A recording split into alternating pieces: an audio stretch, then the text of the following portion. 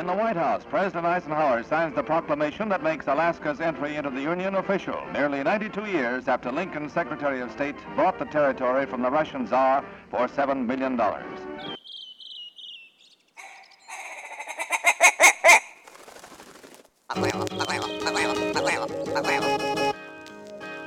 I just want to give a shout out before the show starts to all the sponsors, all the local businesses that have been coming through to help us out and get this thing started. Thank you to you guys. Total Truck Accessory Center. Go check them out at 7700 Homer Drive. They're your one-stop shop for canopies, spray-in bed liners, LED light bars, and more. Total Truck. TheTreehouseAK.com. Located at 341 Boniface Parkway. They're your all-in-one cannabis and CBD store. Ask the bartender today what the strain of the day is to get your 10% off. Lawn Pro AK, your year-round professional property maintenance. Cutting lawns, but not cutting quality. Hit them up at lawnproak.com. Double Shovel Cider Company, located off of Arctic and 58th. Handcrafted Alaskan-made cider. They also got a tap room downtown on the corner of 5th and E. Check them out, doubleshovelcider.com. Anchortown Dogs, located across from the 4th Avenue Theater in front of the historical building. Look for the blue and gold umbrella. Get yourself a legit reindeer dog. Tailored Restoration, helping Alaskans restore their dreams. Voted #1 in the state since 1972. Water restoration, fire restoration, remodeling, cleaning, anything that you have to do with your home, inside and outside, give those guys a call or check out tailoredrestoration.com.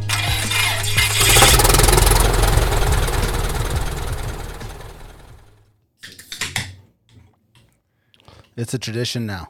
Yeah. The old caribou call. Every time.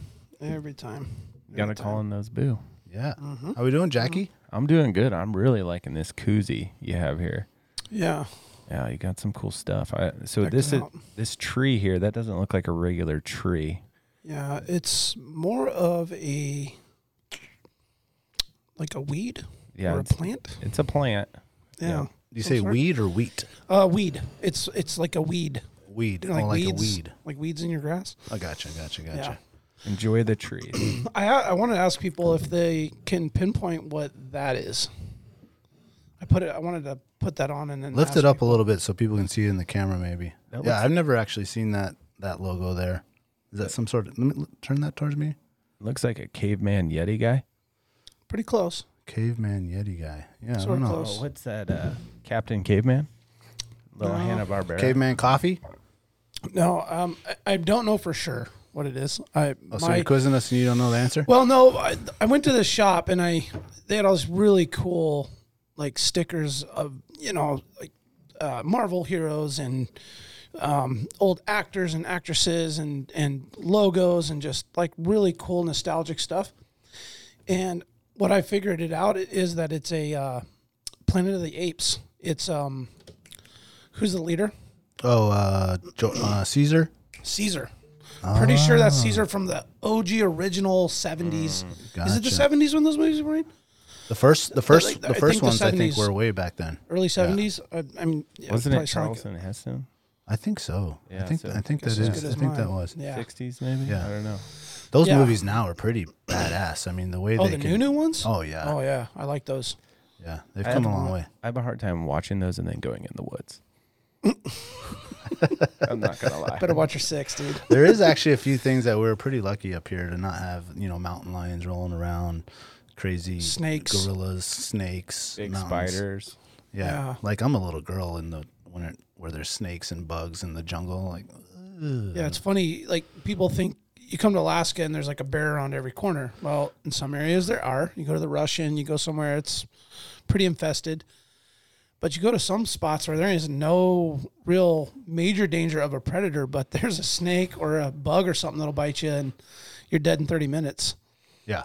And so it's like Alaska is dangerous, has its danger and its hazards, but we Nothing got like it pretty that. good compared to where some folks are, scorpions. Yeah. And My bugs kids are and into watching that Naked and Afraid. And I'm just like, jeez. I was like, do they ever do one where there's not these bugs and snakes. I guess there was one that was up in the cold. And I was like, that I could do that one. Get snagged on a lot of things there. Yeah. Yeah. What now? One of our ex guesses is a finalist for getting on that show. Oh, really? Yeah. Really? Yeah. Oh, We won't name names until they actually get on it, but okay. Yeah. Right on. yeah. Oh, So, Oh, good to yeah, hear. the Well, I'm producer excited hit them about to up. hear I think that. hit them up on Instagram, Yeah, and they must be doing cool shit. that's Yeah, awesome. Totally. And they're cool with getting naked on TV? I don't think mean- that they're cool with that, but they'll do it, I guess. Yeah. They're at least trying it out. That's got to be part of the tryout, right? Now let's go ahead and take your clothes off. Yeah, where's the comfort level with that? Now run through that sagebrush. How's that feel? Do you want to do that? Yeah. You're off the list. So speaking of bears around every corner, I read a funny or interesting factoid. Do you know how many bears there are? The bear to people ratio in Alaska? Man, Jack and this isn't a trivia segment, but man, he's comes in with some good shit. So for every, oh man, for bears in Alaska to people, it's got to be 2 to 1, I was gonna 2 to say- 1, I was maybe. gonna- I was going to say 5 to 1. That might 5 be a to little 1? bit crazy, but 5 bears to every person? Yeah. yeah, because there. Oh, well, that'd be a That's what lot you're of saying. bears. Well, hold on. That sounds ridiculous. I think. Well, what's Doesn't our it- population at now? 400. Nah, bro. Oh, it that's really it's Anchorage. 850 or something. Oh, okay. Okay. Yeah. I'm Yeah. thinking Anchorage. fluctuates between like 7 to like 900,000. Just Yeah. Maybe 0.5 to every one. It's like with the oil. Okay, we're now less than 5 well, to maybe. 1. What was I thinking with that? That's people are gonna be like, "What is this idiot talking about?" Yeah, we haven't shown ourselves to be the brightest. No, those lifelong Alaskans don't know shit about Alaska. But You just you go memorize this stuff. You go out and do the cool shit instead. Yeah. yeah, I mean, that's, Memorize where the secret spot is, not. Yeah. There's enough to what think it's about and called. try to remember when you're out doing this stuff than the factoids. That's So true. what's the answer? Well, did we get some guesses or Oh, no? I said 2 to 1. mean, 2 to 1, I said 5 to 1, which 5 is to 1. ridiculous. It's 1 to 21. So 1 bear for every 21 21 people. person. 21. That sounds more like it. That's a lot, though. That is a lot. A lot of bears. Don't be scared, all our down Florida listeners. And I wonder how they come up with that number. I don't know.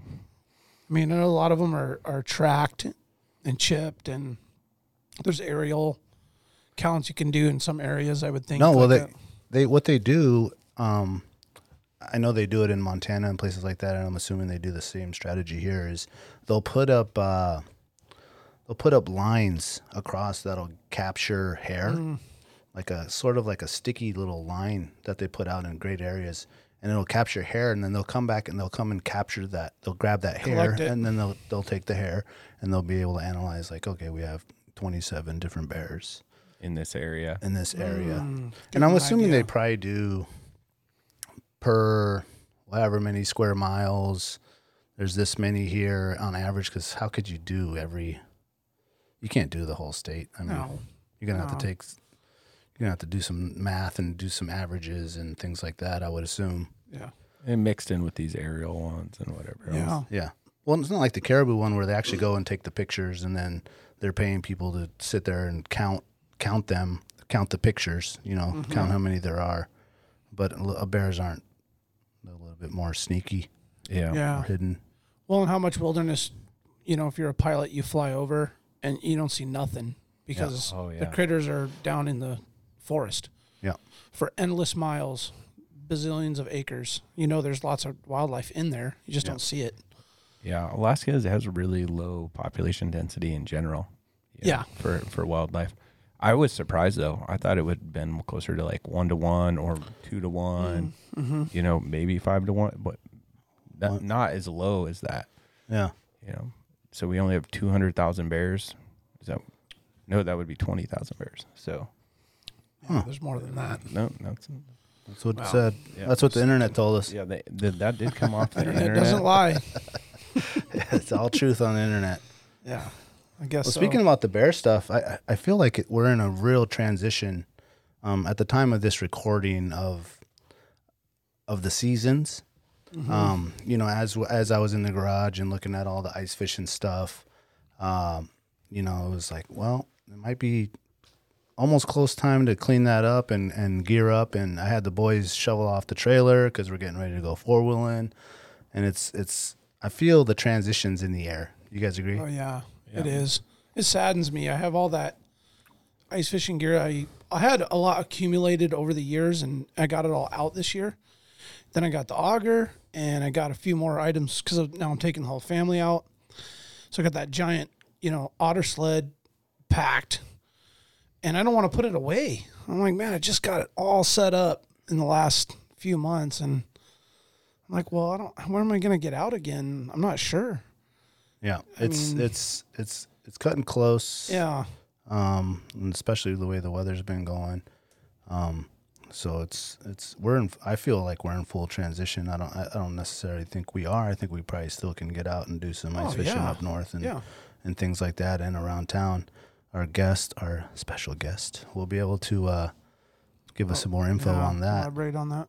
But I do feel the transition, and even the boys can't wait for the snow to melt in the street so they can get their bikes out.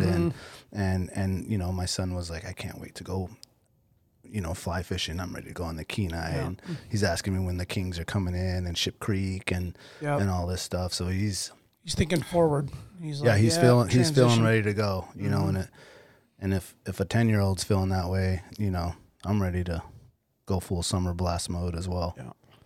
Yeah, and it's kind of a cue that we need to start hiking these peaks so we're ready for backpack season. Ooh. It's the cue that you just time to get some of this weight off. Still a little quarantine thick, boys. Still packing a few extra pounds. Yeah, rather it in the backpack than in the gut. Oh, man. Yeah, it's time to... It's usually the transition, though. I usually cut down come summertime. I think it's going to be a little harder this time. This winter was a little harder for me. I come that around the holidays, man. I was just beer drinking, cake eating. It was going down, dude. You're going to be rocking the dad bod all summer. It needs to go. Well, it's always going to be there. I'm almost 40, so it's like the shit don't carve off like it used to, but... Yeah, this year's going to be extra. But dad bods are in, though, is the word I'm getting. That's what I'm hearing. That's what I'm hearing. Yeah. So I definitely have that going for me. I am sad, though. I had more ambitions and plans to do some more ice fishing trips, to explore and hit a few more of the lakes. And I felt like I had all the time in the world and weekends after weekends to do it. And it's starting to... You start getting those spring projects. Yeah, it's like I don't even clean know. up the garage. Yeah. And get the 4-wheeler tuned up and the raft blown up and. Yeah. I don't think it's over yet, though. I think we still got some time to get out there and. Yeah, especially if you want to go north. Or we talked, you know, last time about Lake Louise, and you know, if you're snow machine riding in the crosswinds, Lake Louise, Tyone, Susitna, if you go up north to Fairbanks, Harding, Birch, all those. You know, popular ice fishing lakes, you can fish those for probably another 2 to 3 weeks before the stuff starts melting and overflowing real bad. And so, I mean, I'm sure guys up there would be like, shit, I'm still fishing for the next month. Yeah. You know, but you got to make a transition because there's a lot of prep. You know, if you're avid in the Alaskan, you know, playground, you got to start getting your boat out and start get it in the shop and get it serviced or service it yourself. Get your wheelers out. You start prepping so that when that weekend comes or that trip comes, you got it ready. You're not that last minute digging it out. Oh, my battery's dead. Yeah. You know, and oil changed, and you want to start doing it now. So you're ready to go. So you're ready to go because it comes fast. Yep. And so it's good to have that mindset, but it's hard to want to put that fishing gear away for sure. Yeah, it's not all the way away. It's still there. Every time I walk in the garage, I look at it and say, thinking one more trip. If we can squeeze in Finger Lake or just something just to, you know, before we close it up for the year. I don't know when it's going to happen, but. Yeah. And all that good gear you bought and we bought this year, it's not going bad. You know, no. It'll be there next year. I got a spot for it. We'll be ready to go. Mm-hmm. It's always a sad day when you put away your fun gear, but then usually by the end of that day, I'm like, it's going to be an awesome day when I see that again. Yeah. And it kind of just saves it for me. Yeah. Or you're transitioning into something else fun. Yeah. And that's what it'll be. Yeah. You know, getting the king rods out and everything. Of course, I don't know what that holds for this year. I haven't really paid attention too much to the projection for that kind of stuff. I mean, you're doing your... Yeah, we're doing that right now. We pulled the boat out this week, getting the batteries charged up, getting it all cleaned up. We'll finish our maintenance, and then we'll be running down in 10 days to the Derby down there in Homer. Mm-hmm. So all that's kind of happening. That transition's happening for us right now, prepping for the Kings. Yeah, that's fun. Let's see what our guest has to say about that.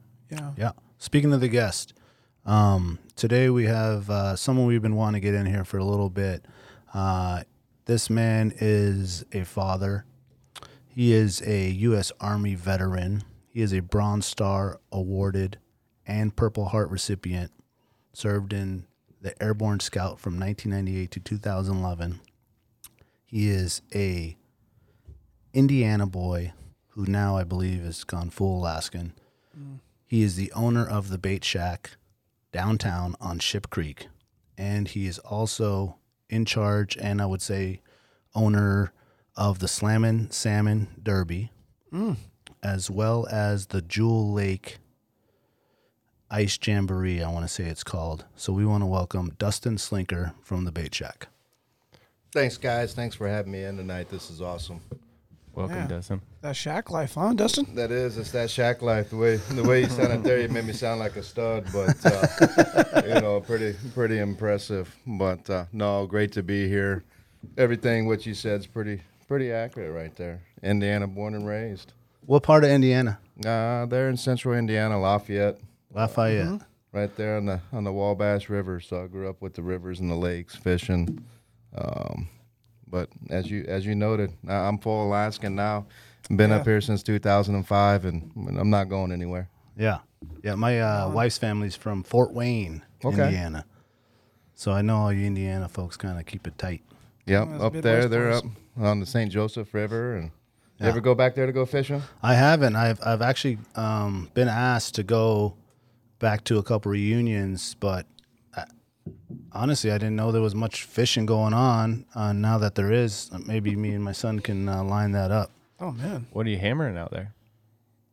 Steelhead. Oh, yeah? Yeah, right down the St. Joseph River. Ah, Yeah. nice. Damn. You can get all that from the Great Lakes, Skamanias. But, I mean, they get king runs, coho runs, big browns. Nice. Oh, people don't think of that, huh? That never even crossed Oh, my those, mind. those Great Lakes have all that, dude. Yeah. Yeah. And they come down into the tributaries, the St. Joseph River down there, the Calumet. There's a fun little creek back there. I used to fish as a kid going up there, Michigan City, Trail Creek. It's about the size of Chester Creek, but Okay. you'll catch 36-inch steelhead in there. Oh, man, Like, that's cool. Wow. those guys back there today are fishing centerpin rods. Yeah. Yeah. Hell yeah. 13-foot rod on a creek. You can jump to the other side. Yeah. Makes for fun fights down there. You got to back up about 10 feet just to- Yeah. You hold it sideways and have all kinds of room around you. So Brown's in there, huh? You do any hex fishing? No. So that's a lot of the trout stuff is after my time from being back there, or it was just coming in as I was going into the military. They're stocking walleyes, some other species down in that area. Yeah. Now, in my hometown back there, they stock rainbow trout, and they got the tailwaters down to the south where they put browns in. Yeah. As we were discussing kind of beforehand, with the fishing and stuff getting popular with the universities, high schools. If that stuff was there when I was a kid, that might have changed my trajectory even further, because Yeah. that's some good fishing back there now. Yeah. Yeah, that's wild. Have you done the hex? No. Well, the hex is pretty insane. What's the hex? There are these. Yeah. I forget what kind of fly. Are you familiar with what I'm talking about? Somewhat. Yeah, I forget what kind of fly it is, but it's a really big fly. I want to say it's like 2.5 or 3 inches long, and they lay their eggs in these sandy banks underwater, and then under the right humidity and the right temperature, all of them hatch at once at night. And the guys that are really good, the fisher people that are really, adequate and good at this, knowledgeable about the hex, they'll know when to go. So I've gone back with our friend Jeff Kenzie back to Michigan and done this hex fishing. So you kind of get yourself set up right before dark. And then the big old browns are coming out of Lake Michigan. And then some of them are living in the river, whatever river you're fishing. And then suddenly you'll just start hearing them come out. The nymphs come out of the water and start flying. And so then you're blind casting in the dark. And then you just kind of hear this. And that's when you set the hook. So you're fishing in the dark, no headlights, no headlamps, anything. It's super cool. They fish like on Sabo like that, right? Yeah, that's where I was fishing. There you go. Yeah. Wow. Yeah, super So cool. 2005 or 6, you were stationed up in Alaska in Elmendorf? That's right. Came up here. It was Fort Richardson. Came up here from Texas. And they were just standing up the 4th Brigade of the 25th Infantry, the Airborne. And he came up here, did the whole ramp up, standing that brigade up. I was already airborne qualified, so it was a perfect fit to send me up. Went right back over to the Middle East, 2006. And, so it was a fast transition to get that brigade up and going. Was there through 2011. Finally said, enough's enough. All I ever wanted to do in the Army was 3 years, right? I'm a big believer, and I've always lived by, when you stop having fun, it's time to move on. Yep. And 3 years turned into, 12 years, 8 months later. And it was just time for me. I knew it was time to go. And I was actually getting out before that, at year 9. But I got promoted to Sergeant First Class, E7, which is a pretty good, move in rank. And so I struck a deal to kind of stay in while the brigade went to Afghanistan the first time in 2010. And then that kind of wrapped up. They were coming back. I stumbled onto the bait shack, and I said, it's time to go. Oh, so that's what really pulled you out of there. Besides just being done.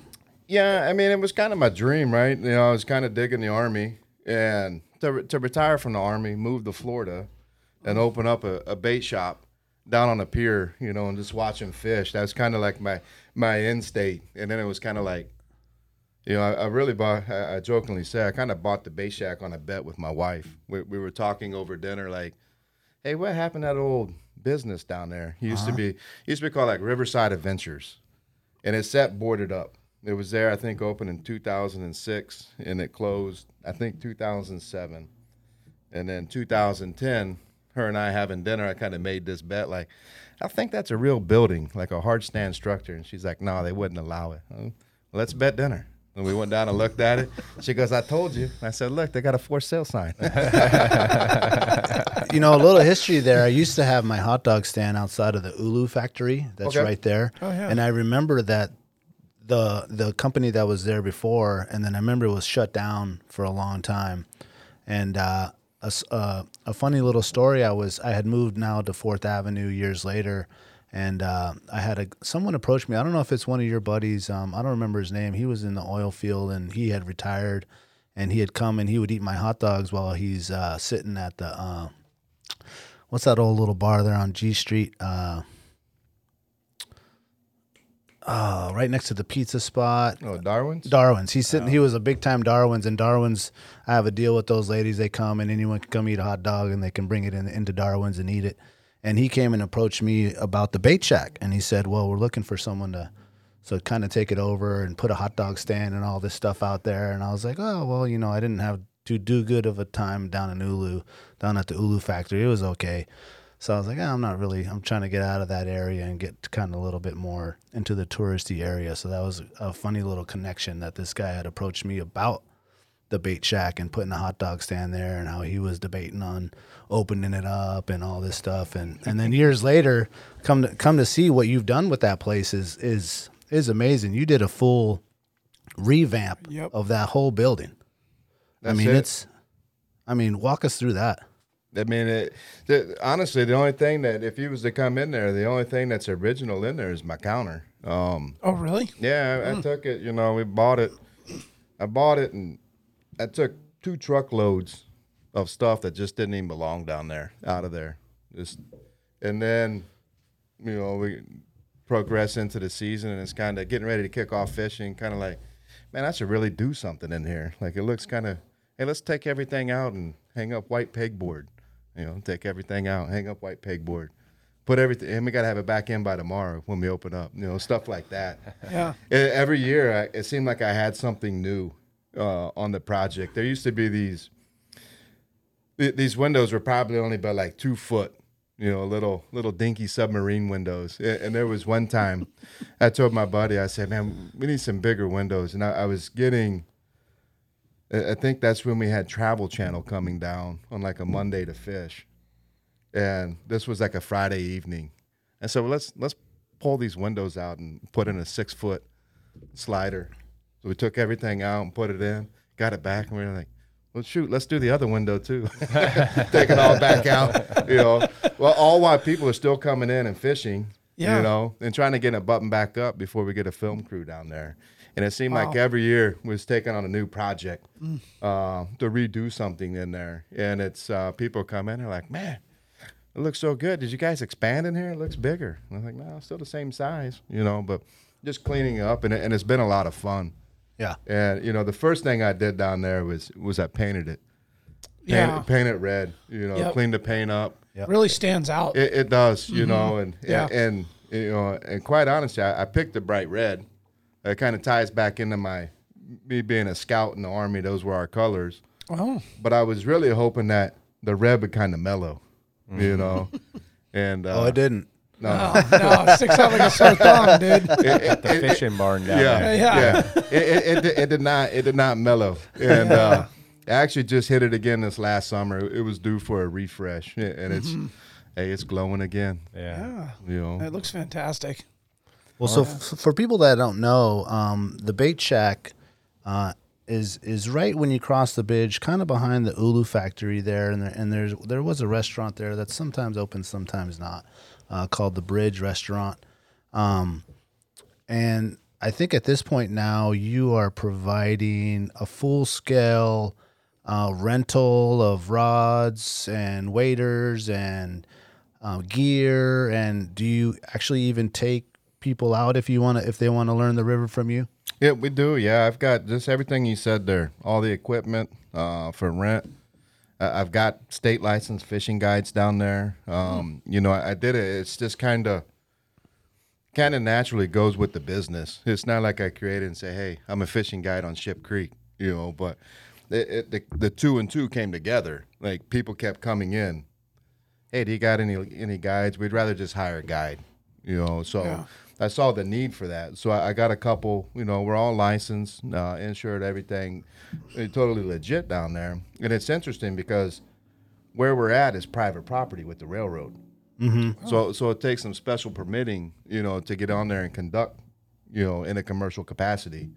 And so I got guides, some college kids every year that come back. You know, we put people on the water. We'll fish some other systems in town when they open it up. But what we do is I like to think it's kind of different. And we're showing you how to fish. When the folks come in, we're not just, you know, saying, hey, let's go catch some kings. Like, we want them to have the confidence that they could come back tomorrow or the next day on their own and replicate it and catch fish. And they do. And it doesn't upset us. We're still going to catch our fish, right? Yeah. Mm-hmm. And that's kind of the beauty about Ship Creek.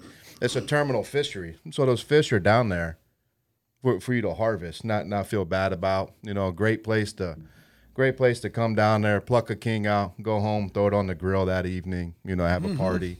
And I don't think the tourists really mind either, because they just want to come in, tie into a fish, feel that fight. You know, I get someone from anywhere that comes in, and the biggest fish they caught in their life is a bluegill or a smallmouth bass. Crappie or something. Yeah. And they step in there and they catch, you know. Wowzer. Yeah, you know, a 20. One of the best ones is that a guy from North Carolina a couple of years ago. He watched this fish for a day. He fished on his own. He watched the guys. He came, got gear the next day. He watched the guys fish. He slid down in between someone and cast it out there. He wasn't in the water but 10 minutes. Brought back a 44-pound king salmon. Man. Wow. Hog. And he's like, you know, a guy down the bank's like, oh, I just broke off on that fish. That's mine. I said, well, Obviously, you're not using P-line, bud. Yeah. He brought it up, and he's like, I didn't think I'd really catch a fish, but you know what? I'll do it now. And I said, well, take it home with you. Yeah. So we cut it up, we filleted it, vacuum sealed it for him, and he got, take it home. So that's kind of the cool thing about Ship Creek. You can catch fish down there and not feel guilty about it. Yeah, that's great. So I didn't realize that it was full service like that, where you will actually you're not just renting the equipment and say good luck, take the money and good luck and bring it back by 6. You guys are actually educating people on what to look for and how to actually have the best chances of catching a fish. Yeah, that's right. You come in, you're going to get a block of instruction. Maybe 20 minutes. We're going to walk you through everything from how to. We'll cut your bait, show you how to bait the hooks. We'll help you cast if you don't. We get, you see this tackle bag in front of me. Like, something like this comes with the gear. It's got it's got a tray of spinners and lures in there. It's got a tray of bait gear in there. We show you all of that. Show you how to hook it up on your rods. How to work each one of those. So you're really set up. You come in and get gear. We do our best to set you up to go down there and catch fish. But the cool thing is, it's not just for Ship Creek. So you could come get this gear, and you could take it to wherever. Take it to the Rut. My gear goes to the Russian. It goes to the Kenai. It's been over to Valdez. It's been up to Fairbanks. When I used to do fly rods down there, I mean, they went over on fly out trips, but we don't do the fly rods anymore because they kept coming back in like 5-6 pieces. Yeah, that'll happen now. They're like, That'll we know how to anywhere. use them. But so it really is. It's a full service. The gear can go anywhere in the state. We'll take care of everything. We'll fillet your fish, package it up. We'll help you get it home. Wow. You kind of name it. Yeah. What's the season? When do you open and people can start coming down there to rent, and when do you normally close it down? The beginning of May. I think what it says on my website is it's always the Thursday before Memorial Day. It's kind of like my legit opening. I kiss my family goodbye for the summer. I'll see you after Labor Day, kind of deal. Because and you guys know what that's like. Summertime, start fishing, working. If you're not working, you're fishing. Yep. Kind of deal. So kind of true with us. So, but I back it up usually the mid-May because I do one thing down there that we've been doing the last several years, and that's the first fish that comes out of Ship Creek. Okay, yeah. So any angler, you go down, catch that first fish. All you got to do is just call us, bring it up to the shop. If we're not there, call us. I'll come down. And that kind of kicks off the season. When that happens, you get one day there's 5 people. The next day there's 8 people. The third day someone catches a fish. The fourth day there's 50 people. Yeah. And then it's like, hey, it's on. Yeah. So I try to be ready to go mid-May for when that happens, stocked up, ready to go. I may be kind of cruising around the tides a little bit more each day, but I'm guaranteed my summer hours that Thursday before Memorial Day. But once that first fish comes out, if it comes out May 20th, chances are May 21st. It's popping. Yeah. I'm down there. Rock and roll. I'll tell you, real quick, kind of backtrack. May 19th, since our kids are the same age, May 19th, my daughter Annabelle was born. Oh, wow. May 24th, I opened up the bait shack for the first time. Oh, nice. I signed out of the Army on June 2nd. Wow. So all that, right? And then I just, kind of tried to figure it out that whole summer. I didn't know. Yeah. Wow. Didn't know what I was doing, not the first You got a time. lot going on there that year, huh? I did. And then My goodness. all day long, still kind of Army mentality. Clean my stuff, hang it up yeah. before I go home. So that would be like midnight, 1 a.m. Mm-hmm. Take care of my daughter from 1 to 5 a.m. Go right back down to the creek. Oh, man. Did that all summer. It's kind Going of like hard. breaking an ankle. It's like, it happened, but you don't really remember it. That's right. Yeah, you built one hell of a setup down there. I mean, you got a legit brand that you've built with that bait shack. I mean, before it was just a seasonal fishing shack that you got your derby ticket. They weighed your fish. You got your, if you're a kid, you got your your youth. Maybe you got a daily reward or whatever. I remember back in the 90s, man, it was just a janky little thing. It was cool, but like you've made it a beautiful, legit, place that people can go. And I didn't realize you did the full outfitter. Basically, you're like an outfitter. It really is, you know, and we're, as I always tell folks, I want them to fish with me, of course, but really I just want you to have a good time fishing in Alaska.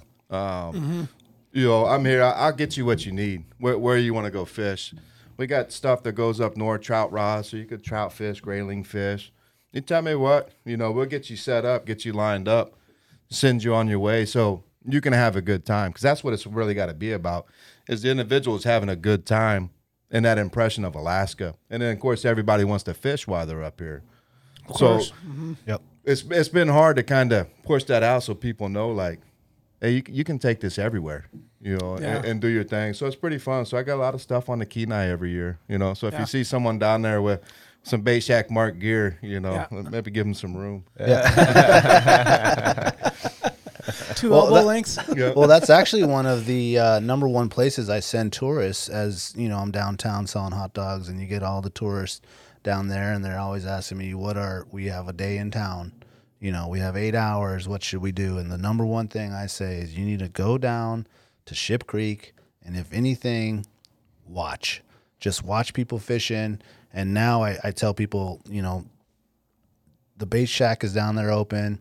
You can go down there in your touristy white New Balances, and he'll outfit you, and you can try your hand at it, But I didn't realize that they can actually take it with them, if they rented a motorhome and all that stuff, because you get different levels of anglers that come up here, and you might get a Florida boy that's big time into it, and you get the rookies, of course, and it's really good to know. So anyone that's planning on visiting Anchorage and you got yourself a few hours or you got yourself a few weeks, leave your stuff at home and come to the bait shack and go ahead and rent you some real Alaska gear to get out there and hopefully catch you something. Yeah, turnkey kit. Yeah, it really is. It's awesome too, and that's what we're here for, help people catch fish, have fun. Yeah, experience it the real way. How many kings get caught down there a year? A lot. It's a good amount. That is a bit. I don't know like a real accurate number. I could tell you from the 2019 Slam and Salmon Derby, I think we did about 350 fish checked in 1 week. In 1 week. Yep. And that's just what we checked in. Right. That's not the ones moving elsewhere. They came up to, I think, roughly 5,000 pounds total weight, about 10,000 inches. And, you figure,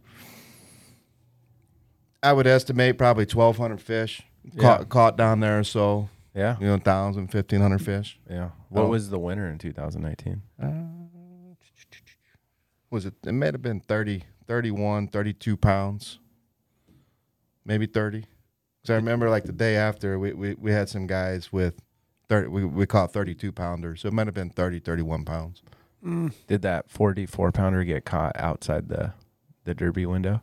Correct. Ah, bummer. I remember one year there was another guy named Tom, and this must have been 10 years ago.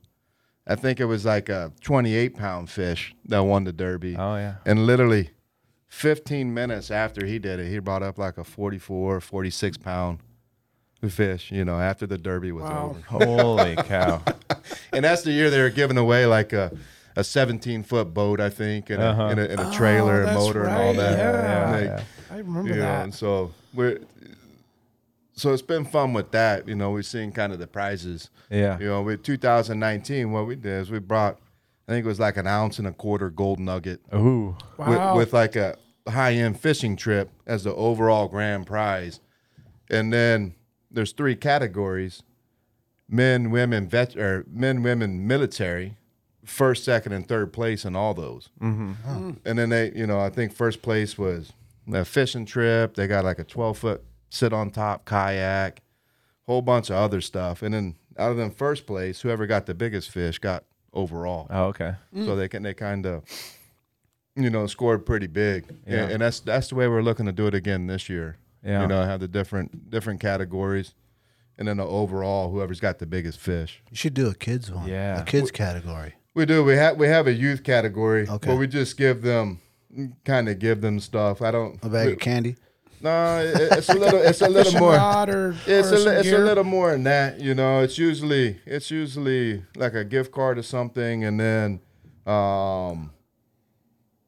like a couple hours of jump time over at Shockwave. Oh, okay. Oh, there you go. So they Yeah. could go burn it. Oh, that's cool. Barry over there has been a big supporter down there, and Yeah. he's about kids and kids fishing. Sweet. And so that's kind of tied in nice.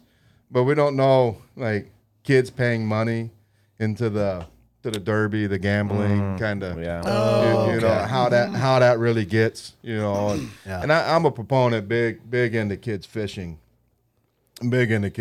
So we'll have the kids, the youth bracket in there. But if you dig on there a little further, the 19th is the Get Out and Fish Youth Day on Ship Creek. Oh, they specified a day for youth. That's right. Okay. It's the third Saturday in June. So I took that to the Board of Fish 2 cycles ago, wrote the proposal to shut down from the Bridge Restaurant to the upstream side of the C Street Bridge. So Okay. that kind of like that prime real estate, Yep. Yeah. youth anglers only. Awesome. 6 Perfect, a.m. to dude. 6 p.m. I just took it back to the Board of Fish this last cycle and got it extended for the whole day. Oh, yeah. And I did that when my daughter was, I think she was 4 or 5, down there fishing, having fun. She's playing with the rocks and stuff, and some guys, slid in. I said, "Hey, my daughter's fishing here." And he looked at me and he looked at her and he goes, "She's playing in the mud. I'm fishing here." And I said, "Okay. All right." And then, it really upset me. I wasn't fishing in the bait shack capacity. I was just hanging with my kid. Yeah. Oh, yeah. So how do I fix this? Yes. What's the solution here? You go write the proposal and you submit it to the Board of Fish. I'm going to close this portion of Ship Creek down for kids only so that doesn't happen again. Oh, that's So, great. a kid that day doesn't get bullied out Right. Yeah. of that prime real estate. And it was awesome because last year, even with the ramp up of this pandemic, we had like a little 4 or 5-year-old kid catch a 24-pound chromer down there. Wow. Prime real estate. That Yeah. probably wouldn't have happened. Yep. Oh, if- right. Because it would have been so shoulder to shoulder. That's it, prime Yeah. time. With that, I created that event that day, right? Gotcha. So now I got to do something to get the kids down there. Yeah. So we put on kind of like an event on top of the event. And that's it, so that youth day is in the regulations. So then we do the Get Out and Fish Ship Creek Youth Day. And what happens now is they start lining up about 2 hours in advance. And it grew from like 100 to 2 years ago, we had about 450 kids. Wow. And we get some great sponsors in there. The kids get an option of a fishing rod, a fishing hat, or a fishing shirt. And then they get like a little bag, drawstring bag, full of lures, tackle, candy, some other stuff. Yeah. And then we cook up 500 hot dogs, chips, sodas, Oh, man. hook these kids up, and then they're either getting done fishing or they go fish. Yeah. So now they're kind of lining up in advance. So it's pretty cool. So that walkover bridge down there, I feel from one end to the other end with kids all lined up, just trying to get this gear. Yeah. And then we do some golden ticket stuff, give out some, stuff. Mossy's always hooks us up with something nice. There's some great sponsors that hooks us up with nice stuff that we'll do, golden ticket stuff. And Yeah. we'll just put them in the bags. And it's just, kids are over there eating their hot dogs and you just hear, whoo-hoo, Yeah, what you guys? You see a little hand go up, you know. Yeah. So they're coming up to claim their prizes and that. So we do that for the kids. That's great. Do we have the that's a big date set for promotion. 2021? That's right. It's June 19th. June 19th. Yeah, Okay. youth day, right? Yep. Yep. Awesome. And that's it. That's in the website. regulations. Like, you know, but I feel we got to continue to put something on for the kids. Otherwise, it just loses its value, becomes another day. Eventually, you know, parents, you know, kids stop coming.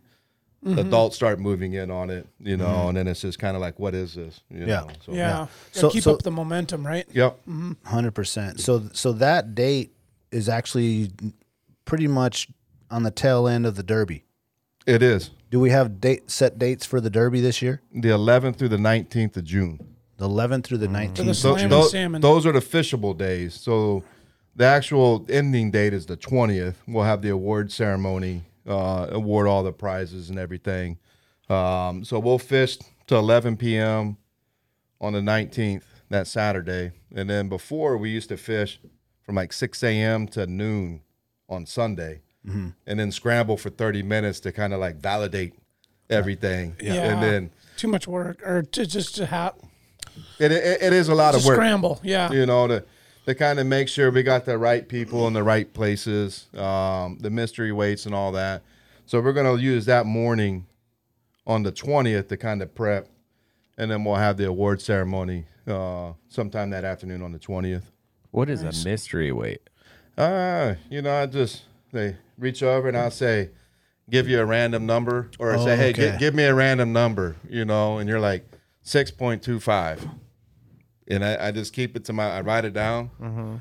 Now we put it on the board, we'll cover it. And then that way people catch fish, bring it up.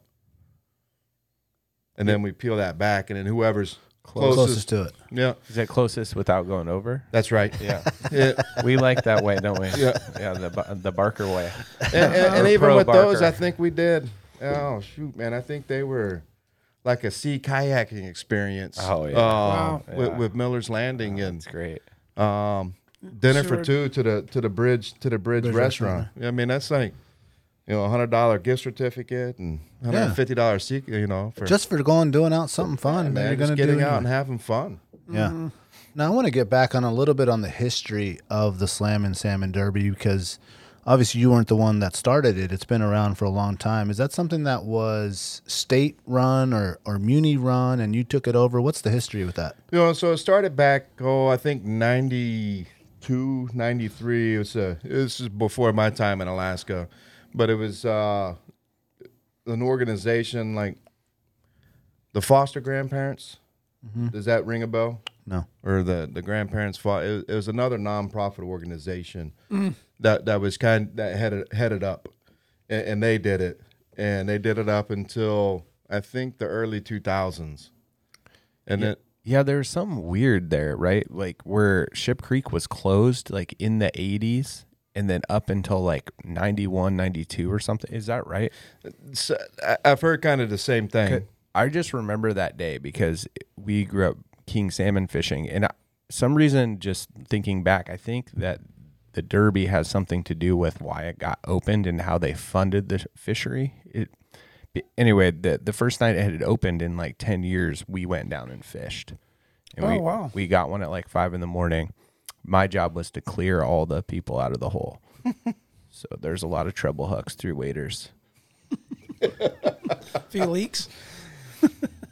And then from there it went to, I think the downtown soup Hope Soup Kitchen, Hope Center. They ran it, and then they had some changeover in personnel, which really was some fishermen volunteering down there, kind of putting this together. You know, kind of old timers. Yeah. They retired, moved on, passed away. Then I think we had, a transition there in about 2011 with the Hope Center. And that was my first year of opening the bait shack. And they announced, you know, right as I opened, like, hey, we're canceling the Derby this year. And I'm like, whoa. Like hell you are. That's not part of the deal. But, you know, so they did. They canceled it. They got some new folks in there. and I started getting a little more involved in there. And then it kind of progressed to 2019, 18. They, another individual had passed away, and they had voted no longer to do anything. No longer host it. Essentially washed our hands of it. So I struck a deal with them. Okay. Take it over. It becomes a bait shack. For me, trying to figure out now how to brand this into what I do. So took it 2019. I put it on, and still kind of kept the same mission. What I want to do is keep it to where it benefits local nonprofits, and I'm trying to get them involved. To come down, have fun, because that's the one thing that across the spectrum of all of Alaskans, for the most part, that everything that brings us together is outdoors, hunting, and fishing. And you come down, fish, as I say, cast a line to help others, and it goes to support these other local Alaskan nonprofits. That's perfect. Yeah, I that's love that. awesome. Yeah. We're going to take a second here and give a shout out to one of our sponsors, Tailored Restoration, 24-hour emergency services, helping Alaskans restore their dreams since 1972. Services include fire, water, mold damage, post-emergency cleaning, remodeling, and anything else in the aftermath, including burst pipes, overflowing toilets, downed trees, fires, pet accidents, and vandalism. Tailored has an emergency response number with trained professionals available to help you at any time of the day or night. Hit them up at tailoredrestorationalaska.com. Nice. So any nonprofits or anyone that wants to get involved with that, they should definitely go to thebaitshack.com, reach out to Dustin, and get involved with that. And if you're looking to get your kids out there and excited, I know 100% me and my son will be out there on that Kids Day, because he is pumped to get out there and get in the water and do some of that murky water fishing that happens there in the early May. That is a unique fishery. Well, you get Ship Creek, early man. May. Early May, that water's clear. Is it clear? Yeah. at that Yeah, time? Yeah. It really is, because everything's still kind of frozen above us. Yeah, you don't have the right? runoff yet. Okay. So I say May 22nd this year will be the first king. You may get your son down there before that. I think last year was a 9 or a 10-year-old young lady that got the first one. The first fish gets hooked up with a prize pack that's about $450, $500 worth of stuff. Wow. Just for Yeah. landing that first fish and bringing it up. So she got hooked up. But in May, that water's clear. And then as we progress, the sun gets out, it gets warmer.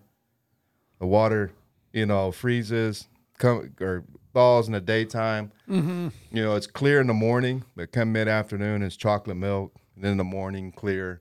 Until that creek, as I say, blows out.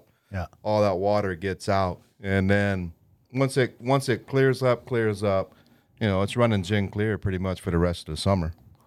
Yeah. I wonder if we can expand that first fish thing to almost like a Nanana Ice Classic Ooh, deal. that would be Oh, so that's cool. a great where idea. people, outside people that aren't even fishing, can maybe go in with like a 50-50 raffle or something like that. Yeah. It's something we're working on. Oh, okay. Yeah, All right. We're okay. getting ahead of the game here. I'm liking that.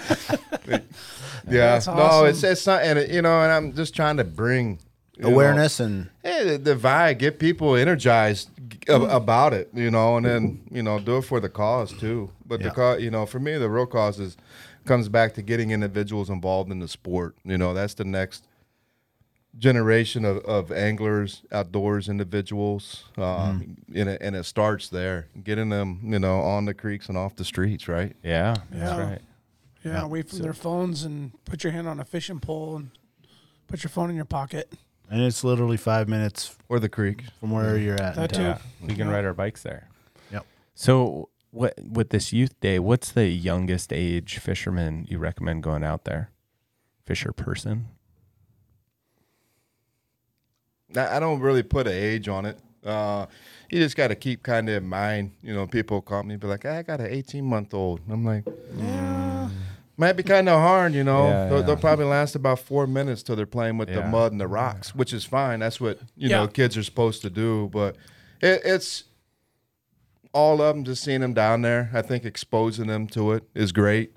You know, as they kind of progress to get older, 7, 8, 9, 10 years old, you know, the people tell me, oh, you know, my kid's an avid angler. You know, they'll sit still, and I'm like, just based off of my experience, and I've got a 9-year-old. I mean, you're good for about 30 minutes. Yeah, and then it comes the stick, the mud, the rocks. Look, there's the ducks. Yeah. You know, kind of deal. And then when you hit about that 11, 12, I see the span kind of growing with the kids. But I mean, I like the 2-year-old down there fishing. You know, if they're with their parents, and that's what it's about. You know, it's not necessarily catching the fish, just getting out. But 3, 4, 5 years old, come down, have a little fun. You know, I try to put this kids day together. You know, I'm trying to, you know, target the kids through the parents, right? But then the other aspect of it is, like, I don't want it to cost anything. Yeah. Like, Right. That's a good point. that's, you know, there's a lot of stuff that you got to pay for your kids to go do, but that's kind of one of the stipulations I put on there, because I have people call like, hey, we'd like to come down and set up our food truck down here during this, and I'm like, okay, for Kids Day? They're like, yeah. I'm like, can you give it away? And they're like, well, no.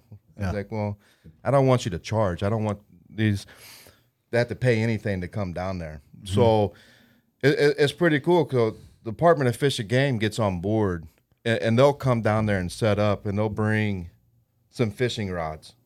Oh, nice. And loan them out for the kids to participate. And then if they got overflow and they need more, you know, they can come over to me, and we'll give the kids gear to use. Yeah. Nice. Down there. I've gotten, you know, from the bait company, I've gotten eggs donated for, so we even give the kids eggs. Everything's in there. You know, it's meant to be if they want to come fish for 5 minutes, that's fine. They come 5 minutes and fish, and then go about. And it's kind of the same with the Jewel Lake Jamboree. Kind of ties the same way, right? All the bait's free, all the equipment's free. It's about coming out, getting the experience, having fun, getting into the sport. Yep. Yeah, that's awesome. Yeah, so the Jewel Lake Jamboree, now that was something that Department of Fish and Game was putting on, and you've kind of attached yourself to that, or did you take that over as well? Yeah, it's a 2-part. So that started with, back in the 80s, that started with a gentleman named Dick Feisinger from the Alaska Sport Fishing Association. And kind of over the years, kind of the same thing. They ended up stopped putting it on. I got passed to another organization. They did it for a little while. They stopped putting it on. So then it sat idle. Mm-hmm. And what the department puts on is the Salmon in the Classroom project. Yep. So that goes all, the ice fishing portion goes all week, Monday through Friday. And then the Jewel Lake Jamboree was on Saturday, Sunday. Mm-hmm. And because there's already 100 holes out there, they're stocking, 1,000 extra fish a day in there for the elementary kids. So what not a better time to have the Jamboree open to the general public on the end. Mm-hmm. Oh, and so that's the lake, there's extra fish in there. So that's kind of what so it's kind of two separate events there. Gotcha. So I got involved. I've been helping the department with the Salmon in the Classroom out there, drilling holes, helping with bait, and that's been a fun, rewarding experience. And then got the opportunity to take over the Jewel Lake Jamboree. So if I'm going to do it, we're going to do it. Do it all the way. Yep. That's it. Yep. And so we put it on last year, 2019, and great, my following picked up. They came out there. Yeah. We had some coffee out there. We had some donuts out there for purchase. That one we're trying to get food vendors to come set up, make it kind of like a festival. Gotcha. But the fishing aspect, rods and bait, that's going to be free. So show up and fish. Yeah. Mm-hmm. And the department came out, handed out ice rods. We're working on getting the ice rods for that, about 150 sets so you can come out and partake in that. We come out, jig a couple times, you know, Yeah. and say, hey, you know, I did it. remember one couple came out, they got it. They walked about, I don't know, 15 feet, not even to the lake, and the wind was just blowing so hard sideways. They came back and they said, nah, this ain't for me. You know, so. We'll pass. Yeah. I want to bring up a little connection with that Jewel Lake Jamboree, because I think that was how my son initially got literally infatuated with fishing. He caught his first fish at that Jamboree. And the funny thing about it was they have all these holes out. You know, you said about 100, and there's all these kids, and they do field trips, and they're bussing kids in to do this entire thing, and no one is catching. The news is out there, Channel 2's out there, Channel 11's out there, all these channels out there, and my son catches the one fish that happened to be caught, and the news is just like Swarms all all over him. So he made the Channel 2 news that night. We got pictures of him with his first fish, and after that, it was on. That was the beginning of his fishing infatuation, and it all was because of that event. Was that 2 years ago? Nope. With Miss Stacy's class? Oh, maybe it was with Miss Stacy's class. You might check it. He might have a Bay Shack beanie. He might. He might. I was out there, so my kid was in the class. The same. Yeah. Yes, Because your that's kids right. go to the same school, Yeah. right? Yeah. So I gave all the class, you know, and all the teachers and everyone that was out there, Bay Shack beanie out Nice. there. Yeah. Yeah. Oh yeah, that was it, and we've been going back to Jewel Lake ever since, and that was a really cool Yeah. connection. Yeah, that's awesome. That's a all great that. story. Yeah. Yeah. I didn't know that. Oh yeah, and we have a bunch of the kids' pictures of like first time things that they've done in the house. Nice. And it was one that we wanted to put up by the stairs, and he's like, "No, I want that in my room." That's my prize. The picture of him with his little 10-incher or whatever it was out there. Yeah. How'd he do with the paparazzi? Oh, he's all smiles. He's got his his hat and his sunglasses on, and the cameras, and we got it recorded and all there. And we'll Perfect. pull it up here and there, and Yeah. Awesome. That's what it's all about right there. yeah. That's it. Yep. Now he's hooked. Oh, now he's hooked. Yeah. Big now time. we got to get him in the drift boat in August on the Kenai. Yes. Get one of those 50 rainbow days out of him. Yeah, he's excited. He's excited. So I look here that you actually going back to we'll come back to the kingfish and stuff and the lures and all that. But as we were talking about in the intro there with the ice fishing and our families have all really gotten into it. And I want to say that, when we first started going ice fishing, with the COVID stuff and it was actually an activity that you could do and be not close to people, but you're still outside. Open air. Yeah. And as we've gone with bigger families and groups and fires and we bring food and we're cooking out there, what I want to say is it feels as if you are camping. Oh, yeah. It's like a day camp. Yeah. Yeah. It's like a little quick camping trip, outing, get away from the grind. Yep. And even if you're just going to Jewel Lake or DeLong Lake, or you're heading out to the valley to one of the lakes out there and you're loading up, the camp stove and bring a little bit of firewood and you're out there with the family and another family. And it just feels as if you're camping. Mm-hmm. It has that vibe there where kids can run around and play in the woods and fish if they want to fish and eat some hot dogs if they want and throw some rocks and sticks. And I almost feel bad that I didn't start earlier. Like we could have been having this camping feel for a long time. So anyone that's thinking about doing it, I mean, get out there and take the kids on that little ice fishing thing. And I know that ADF&G actually rents little augers, and they'll rent little tip ups and things like that. So this is all stuff that's absolutely free. If you want to go get tested out and see if it's your thing, it might not be your thing. You might get out there and take 15 steps and realize, this is not for My me. feet are cold. Yeah. Yep. Yeah. Well, the first time you use that hand auger, you'll be like, yeah, I don't know about Oh that. yeah. I guarantee you use that auger twice, and then you're gonna go look at the Mako 10. Mako 10, yeah, exactly. Can I get the 43cc model? Well, Dustin, so your bait shack outfitting, guiding, presence, does that extend into ice fishing season? I mean, you've got your salmon fishing, the Ship Creek deal. Obviously, wintertime's long.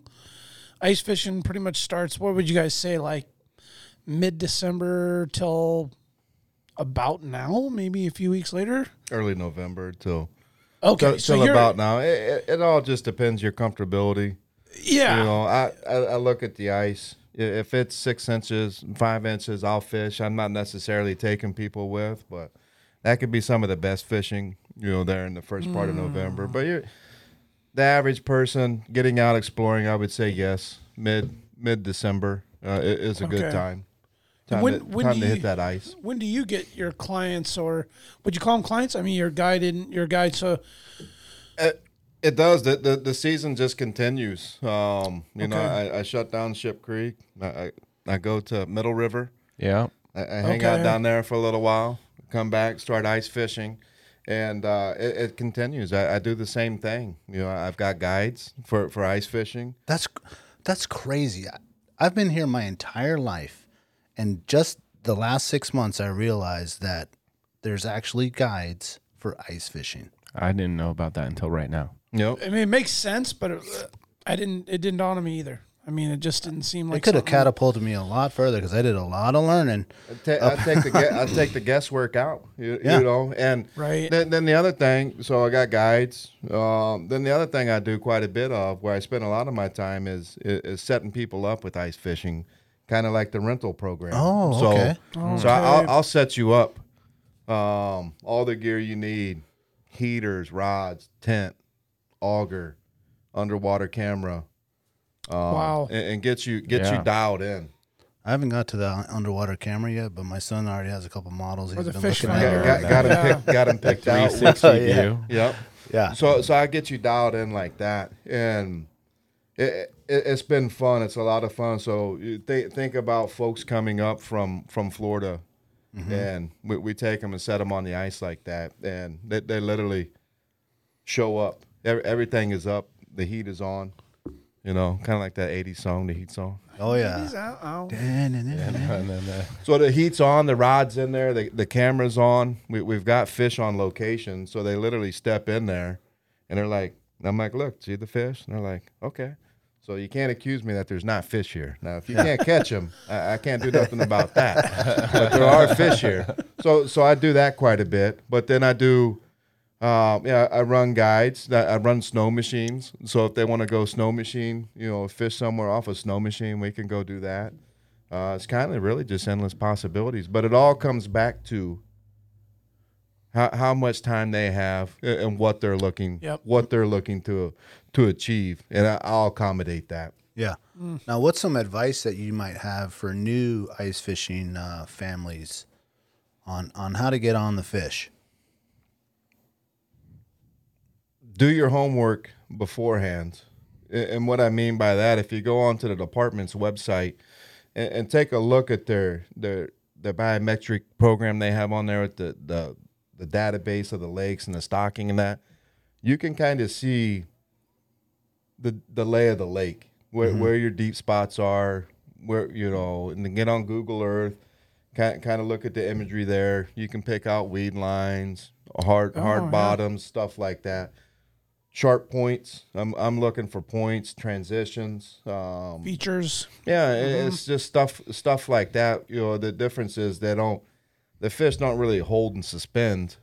They're continually moving, but they're on those areas. They're hitting those weed lines to feed in the morning, to feed at nighttime.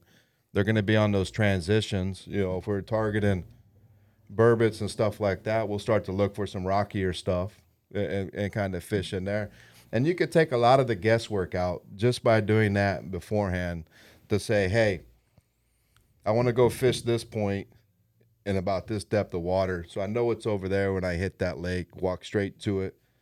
And then it's just becomes a game of, putting in your grids and finding exactly what you want. But where you catch that fish, chances are that's where you're coming back the next time. Yep. And just get out and explore, find different stuff. That's where the underwater cameras really come in handy. Different ones. I use like the small Markham Recons. I keep that in my pocket. pop holes. Oh, it comes. They're small like that. It's like the size of your phone. Oh, okay. A little bit bigger. Yeah. But that way I can get a quick, like what it looks like underneath. Lay of the land down That's there. it. So you're not necessarily looking for fish. You're looking at the lay of underwater. I'm looking for structure to see, Okay. like, it could be like, hey, we put the holes here. This is just a straight sandy bottom. But if we go 5 feet here, now we're getting into some rocks. And then on top of those rocks, there's starting to be some standing weeds. That's where I'd want to be at. That's where those fish are going to be coming through. So I would move to that area. Okay. And then once you kind of get it dialed in, the camera's not as necessary. If you're fishing. Because you know where the bottom already is. The in that roundabouts. area. And then I'll put in my big camera. If we're setting up the tent, I'll put the big camera in there with the panner that you can scan around and see. But we're kind of in that same area where we need to be at. Now, is the picture that comes up on that screen similar to one that you'd see on a boat that's kind of reading the bottom and the fish moving around, or is it a better visual? On the camera? Yeah. I mean, it's just like. It's a visual image, right? Oh, it's actually like a camera. Yeah, It's I showing. mean, it's showing it. It's it's not a- like I'm talking about on a boat where like you're a just depth seeing finder, photograph no. dots No, going sonar. by. No, it's like the head's got like a 1-inch Sony camera in it, so it transmits. Obviously, it's based off the ambient light penetrating the ice as the color, but it's a full. When it's up like this, when you look at it, it's full. Oh, I didn't know Full that. color. Looks like I call it the video game. We're in the tent playing games, but Yeah. that's it. So you see it, and it's real fish, underneath. But we fish with a lot of. I fish hummingbirds, so I use a lot of underwater, the sonars, the helix, the ice helix, and that. So using that, Yep. the graphs on there, whether you're using a flasher, I use mine in the live screen. So it's kind of like a fish finder. The fish come through, you can see them on there. They mark and everything. Yeah. And That's next that level. stuff is good too. But now you're starting to talk. Really making a sound investment. And Yeah. Oh, Yeah. I mean, we know fishing ain't cheap. no. No, I mean, entry level it can be, but once you go hard and you get into it, whether it's deep sea, ice fishing, river, lake, trolling, whatever, you go thousands deep over time before you know it. But it doesn't take much to get started. No, that we don't want to deter anybody. It just like you can do the free programs, get started, get going, but if you really want to go learn and get the gear, You can get full gear junkie. Yeah. oh man, The at big the highest things. level. The big things is a tent, a heater, a couple fishing rods, and an auger of some sort. Mm-hmm. And if you got little kids, an iPad. That's it. Yeah. That's a good there you point. go. Because that iPad's going to extend your time Can I add on one? the ice. Cup of noodles. There you go. Oh yeah. Yep. That's all going to extend Well, your noodles time and on the hot ice. chocolate, Yeah. Let me tell you, man, the ice house will ruin you. I mean, it's a great thing.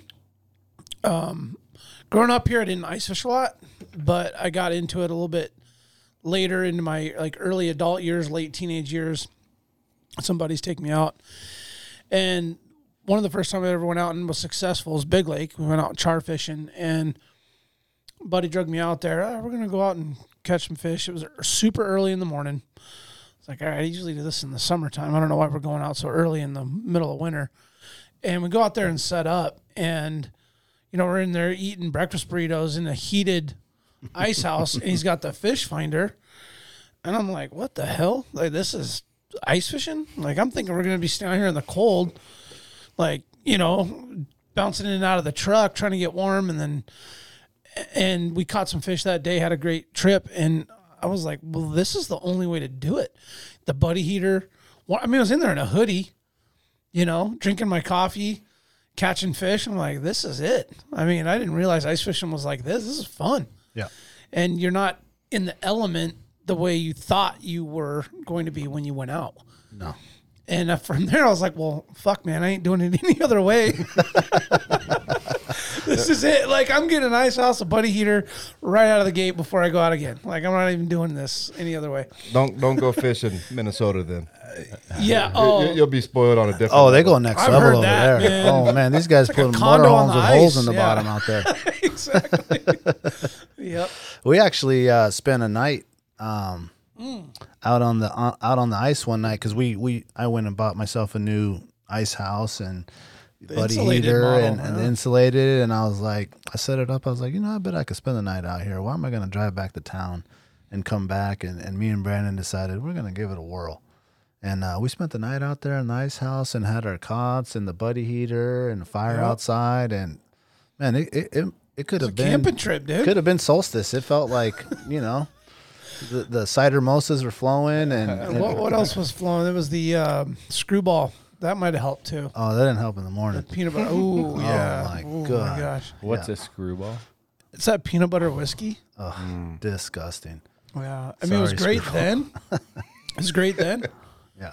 But I was ready to I couldn't stick smell my head in peanut an butter ice for hole. another month Yeah. after that. So are your tents that you rent then, are those insulated? I got insulated ones. Yeah. Yeah. And it kind of depends too. Like the insulated ones are nice, but once you fire up a buddy heater in there and you get a couple of people in there, as long as it's not a -10, -20 out, non-insulated tent's you're not really going to tell the difference. Yeah. Yeah. And you step out, it's going to be like, oh, that tent was warm. Yeah. Except the insulated ones are quite a bit heavier. So I kind of have a nerdy, technical ice fishing question. We live in a state that we're good at punching holes in the ground. I think our livelihood depends on it a little bit with these oil wells.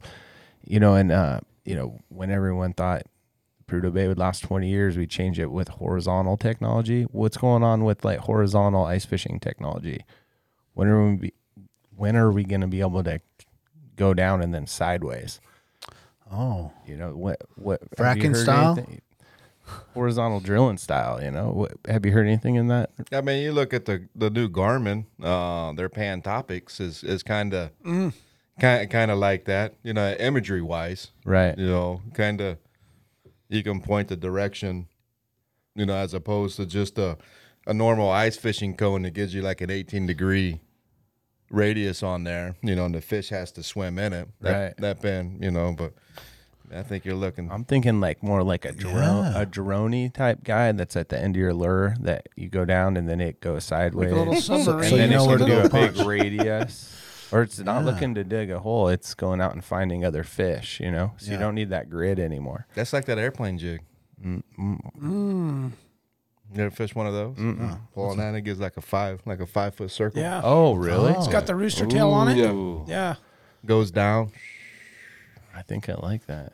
They Yeah, make a it's saltwater weighted. version of that? Oh, I'm sure, man. They make them. Oh, yeah. oh, Yeah, they're cool. deadly. They're deadly for Lakers. Yeah. Yeah. Yeah. I think that's the cod ticket. Oh, I the bet. linger ticket. Oh man, or rockfish all Get day. on one of those Yeah. pinnacles. So let's talk about Let's see. He makes this in a saltwater version that runs, like a half a pound jig head on it, just a big, humongous sculpin jig. Yeah. These are. Let's ask what I spend a lot of time on the ice fishing. I fish a lot of micro, like 1/64 ounce like nymph bead heads. Right. On light line, I fish a lot of 4-pound, 6-pound lines, so just little stuff. But then I fish like these, and these are done here in Alaska. His name's Keith Garner from Columbia River Tackle, and he makes these, and these are what I spend most of my time. And he does these sculpin jigs. And you can just check them out. Really nice lures. They are. They're put together. The material he's using in here, you'll notice on a lot of tube jigs, if you fish them a lot in the ice, when they get cold, if you pull on them, the tails will separate right Yeah. there. Oh, yeah. These won't do that. It's a different kind of plastics he's got in there. Yeah. But then he custom does these wings on there for that sculpin. Oh, to Yeah. represent a fin. So Right. when that's going down there, those are fluttering. Yeah. And so he's kind of been doing them. I mean, great out there, Big Lake on the Char. Yeah. The Burbs love it. The Lakers are loving it. Yeah. But then he does big ones. He's got a pretty big saltwater presence. Really? And man, they be knocking big lings with those. Yeah, and, yeah. Oh, I bet they do. Like just and he makes them like. I mean, they're, yeah. That's exactly what we need. I think I got some 8-inch ones for lake trout, man, and those fish just whack on Pound them. 'em. Yeah. Yeah. Do you find yourself changing the lure often, or are you pretty much rocking one on this and maybe one on something bigger all day? Or what's the process with that? I kind of go back and forth. when I go fish, it's not uncommon for me to bring my rod box. So I may have 8, 9, 10 different rods, and I just kind of jig. Okay, move on to the next rod. So a lure's already on each rod, so Yep. you're not switching a swivel. It's just No, I next rod. I try to prep before I go, depending where I'm fishing at. Kind of prep in accordance with what I'm going to be fishing before I head out. Have that kind of set up.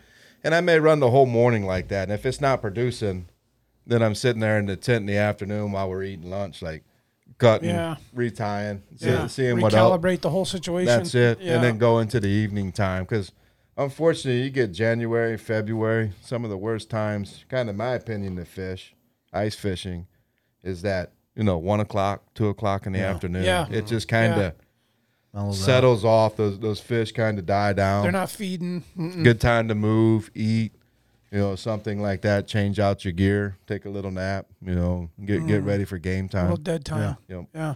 Now, where can people find these type of lures from your buddy in Columbia River Tackle? Is there, if they're not going to rent it from you or have you go out, is there what's the store or a place you recommend that they can find this stuff? I think he's got him over there at B&J's. Okay. He's got him in there. You can always go online to his website, just order. He's got a pretty big selection, and you can see his whole catalog of what he has there. And he's just got some pretty wild stuff. Three Rivers out in the valley. Yeah. Those guys out there are stocking them. I think he's getting them in up to Three Bears. They're starting to carry them out there, and they're just a good quality product. And Is he the guy out of Palmer? he is, yeah. Oh, okay. Yeah, Keith Garner. Yeah. Super good guy. I've been doing some work with him for last 4, 5, 6 years. Nice. Have you found that the interest in ice fishing has increased, or is it just me that I just started and now I'm hooked?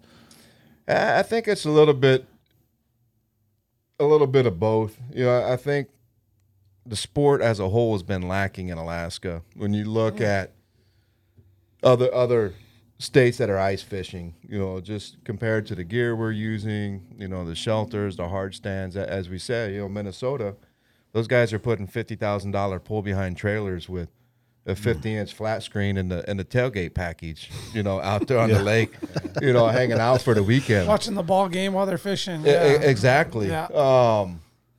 So I think it's just kind of catching up here. The COVID had a lot to do with it. What I personally hope is that the folks that they've been introduced to the sport and that they stick with it. That it's just not a one-time, like, hey, that was fun, but now we're going to get our lives back to normal, so let's get back to doing what we normally do, which, may not have been fishing. I hope I'm wrong. I hope they stay in the sport. And it goes with the open water fishing, too. Just seeing the influx of individual salmon fishing, trout fishing, all that really seemed to uplift this last year. And I think with ice fishing, it's been a little bit more because they're stuck inside during the wintertime. They're getting out. Because some of the lakes I've noticed that I would never really see anybody else on. I strolled out the one, and there was like 13 people, 13 cars, and I'm just like, holy cow. Yeah. There's people out there fishing. So I hope it sticks. I think it is. I think it's building, and any time that I have an opportunity to bring another family or a buddy with their kids and make it seem as fun as possible and as comfortable as possible, and having a couple of those nice amenities such as the tent and the buddy heater and the way to make a hot dog or a cup of noodle, and you just get that camping vibe. And I think if you go out and you experience that one time, you realize, oh, this is actually pretty simple, and it's a great Saturday or Sunday, Big or time. even after work type of trip if you want to make it happen. Yeah. I started bringing my daughter's kick sled. Oh, So she'll fish, and then she'll go hop on her kick sled. Yes. Then she'll come back and fish. Then she'll go get on her kick sled. Then I'm like, perfect. Yeah. Stays busy. Yeah. and I found that people are multi-using these lakes, and that's another thing that I told my wife. I've been wanting to get into the fat tire biking, and she's not the biggest ice fisher woman, but I was like, well, we go ice fishing, and me and Mateo can be here, and you can go ride your bike around, or you can ski around, and they got these tracks around the lake, and it doesn't have to be just a one activity one that activity. you're doing. You Yeah, can do pigeonhole whatever to you're that into. one thing. Yeah, Yeah. whether it's kite flying or you know, like just bring it out there like you would camping. You know, you're going out camping to Anchor River or something. You're bringing the kites and the bikes and the snow machine even on some of these lakes that allow that, and it's just a multi-activity activity. Yeah. You know, it's not Yeah, just lots of sitting there options. looking in the hole. You know? Did you fish out of Big Lake much this year? We did. We went out there 3 or 4 times. I love fishing out there just because of if you just sit and watch. Oh, there's all Like, kinds of stuff going on. Out there running the dirt bikes on the ice. They Yeah. got the guys with the kites. Kiteboarding and stuff like that. All Yep. that stuff. Yep. And, you know, then you got kids over there doing donuts. And Yeah. there's just so much fun stuff to sit back and watch, you know. Yeah. Yeah, it's almost as busy as in the summertime when you go out there and people are jet Jet skiing skiing around. and all that. Yep. Yeah. Yeah. No. It's it was hustling and bustling that one weekend we went. There's Iron Dog racers that were training. There was how about the old boys with the snow machine kits? Like they had the bracket on the front of their sled with their auger, like mounted on it, and on the back. So they had like a Skidoo Expedition or like a Polaris Voyager, like a big utility snow machine.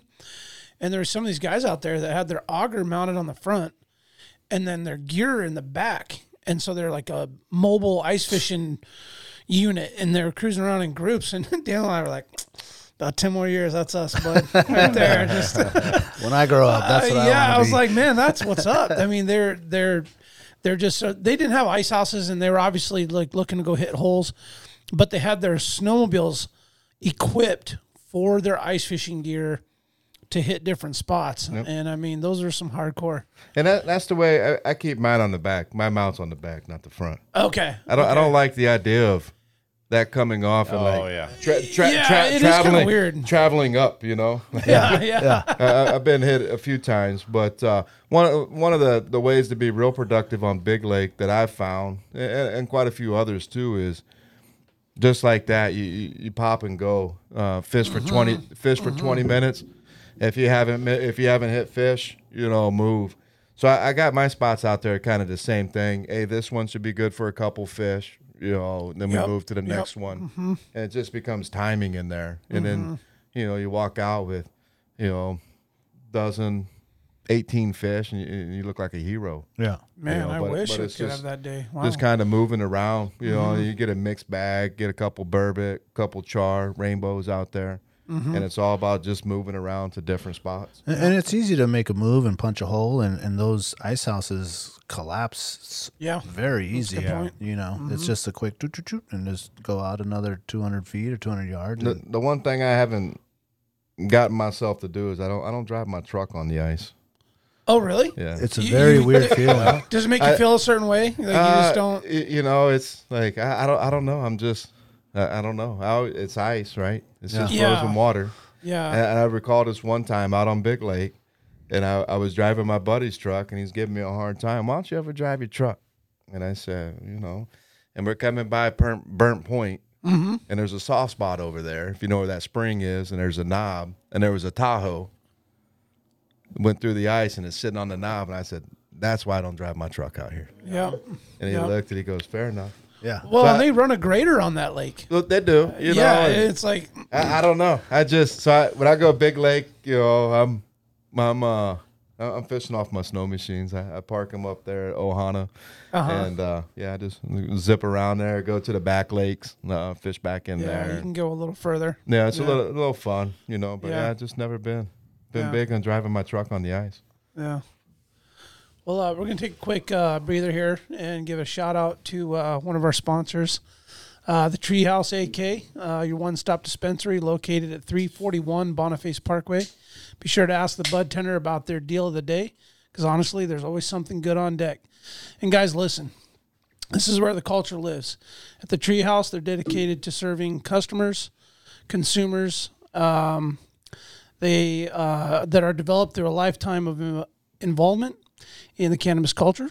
They're committed to providing the highest quality products at whatever value your budget affords, while always maintaining the deep-rooted principles that have carried them this far. Their focus is on relationships over transactions.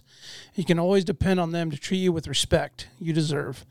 Hit them up at TheTreehouse.com. And please remember, you must be 21 years of age to enter their store.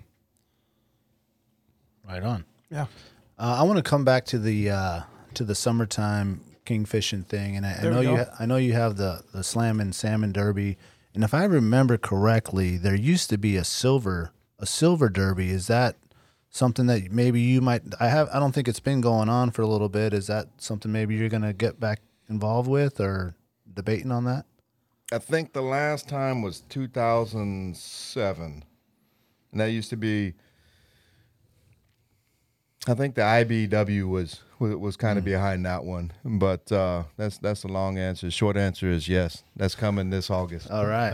Nice. The hard part is just looking. We've been wrapping our brains around it for a while because during the King Derby, the creek is only open 6 a.m. to 11 p.m. But once King season ends, on July 13th, July 14th, that creek goes 24 hours. Oh, I didn't know that. So what's kind of the parameters on that Silver Derby look like? Yeah. Right. And so I think we've made the decision to where we're gonna set the hours on when you can check fish in, weigh them in. If you catch them before or after, keep them in the cooler, keep them on the stringer. But you're only going to be able to check fish, and then it's prize wise. What becomes advantageous? So we're looking for. Probably more of a cash payout kind of deal. Get everybody likes cash. What are you going to name the Derby? That's still kind of in the works. Oh, okay. Okay. Like trying to bat a couple. Is it like a Coho Mania? Right. Is it a Silver Bash? Something that's catchy. Yeah. Are we just keeping it on Ship Creek? We taking it to Bird Creek. Would you mind if we put out some feelers to our listeners to name some it? ideas Yeah, to go name for it? Yeah, we're into right. naming things. Yeah. So, Yeah, all right.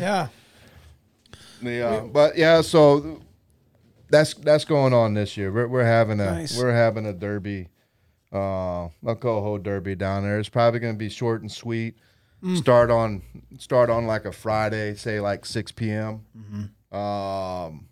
And Sunday, something like that. Oh, okay, a short window, not like weeks long or nothing like that. Just to kind of get the feet wet, to kind of see what it's about, because it's kind of a real big task for the Slam and Salmon Derby.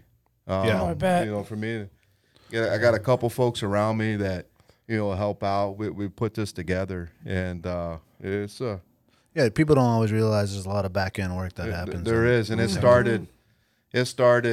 A couple months ago, and then, my better half said she's got a better idea. So she's, I can't tell her she's holding me up, but she's been kind of holding. She's helping you out. Yeah. Yeah, She's been kind of holding me up, But no, so yeah, we're excited. We're excited to do the Coho one.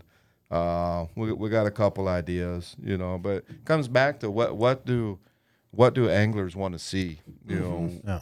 One of the things that I think we're missing up here is, we're always going for the trophy fish, which is against, I think people that are newer to Alaska, or a real small percentage of Alaskans, are all about the trophy. I know you're about the experience. That's what I'm about. I'm about the subsistence, harvesting, showing my kids a good time, my friends a good time, that experience, and then bringing it home, cooking, living off that meat. And so you go biggest silver, biggest king, or whatever. Why not the most fish? So your whole bag limit weighed. That would be super cool. Like bass, isn't that bass fishing style? That's how they do it, right? But you can get 3 silvers, right?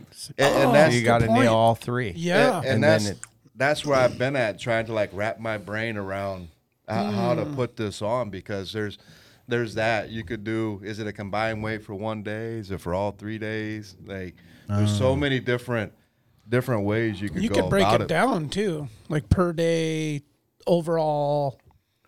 Yeah, per there's hour. I mean, you could kind of. You see how you can rabbit hole it real quick? You could. Yeah, I think Yeah. you gotta almost just like nail it down to one day, like the biggest 3 you can get in a day.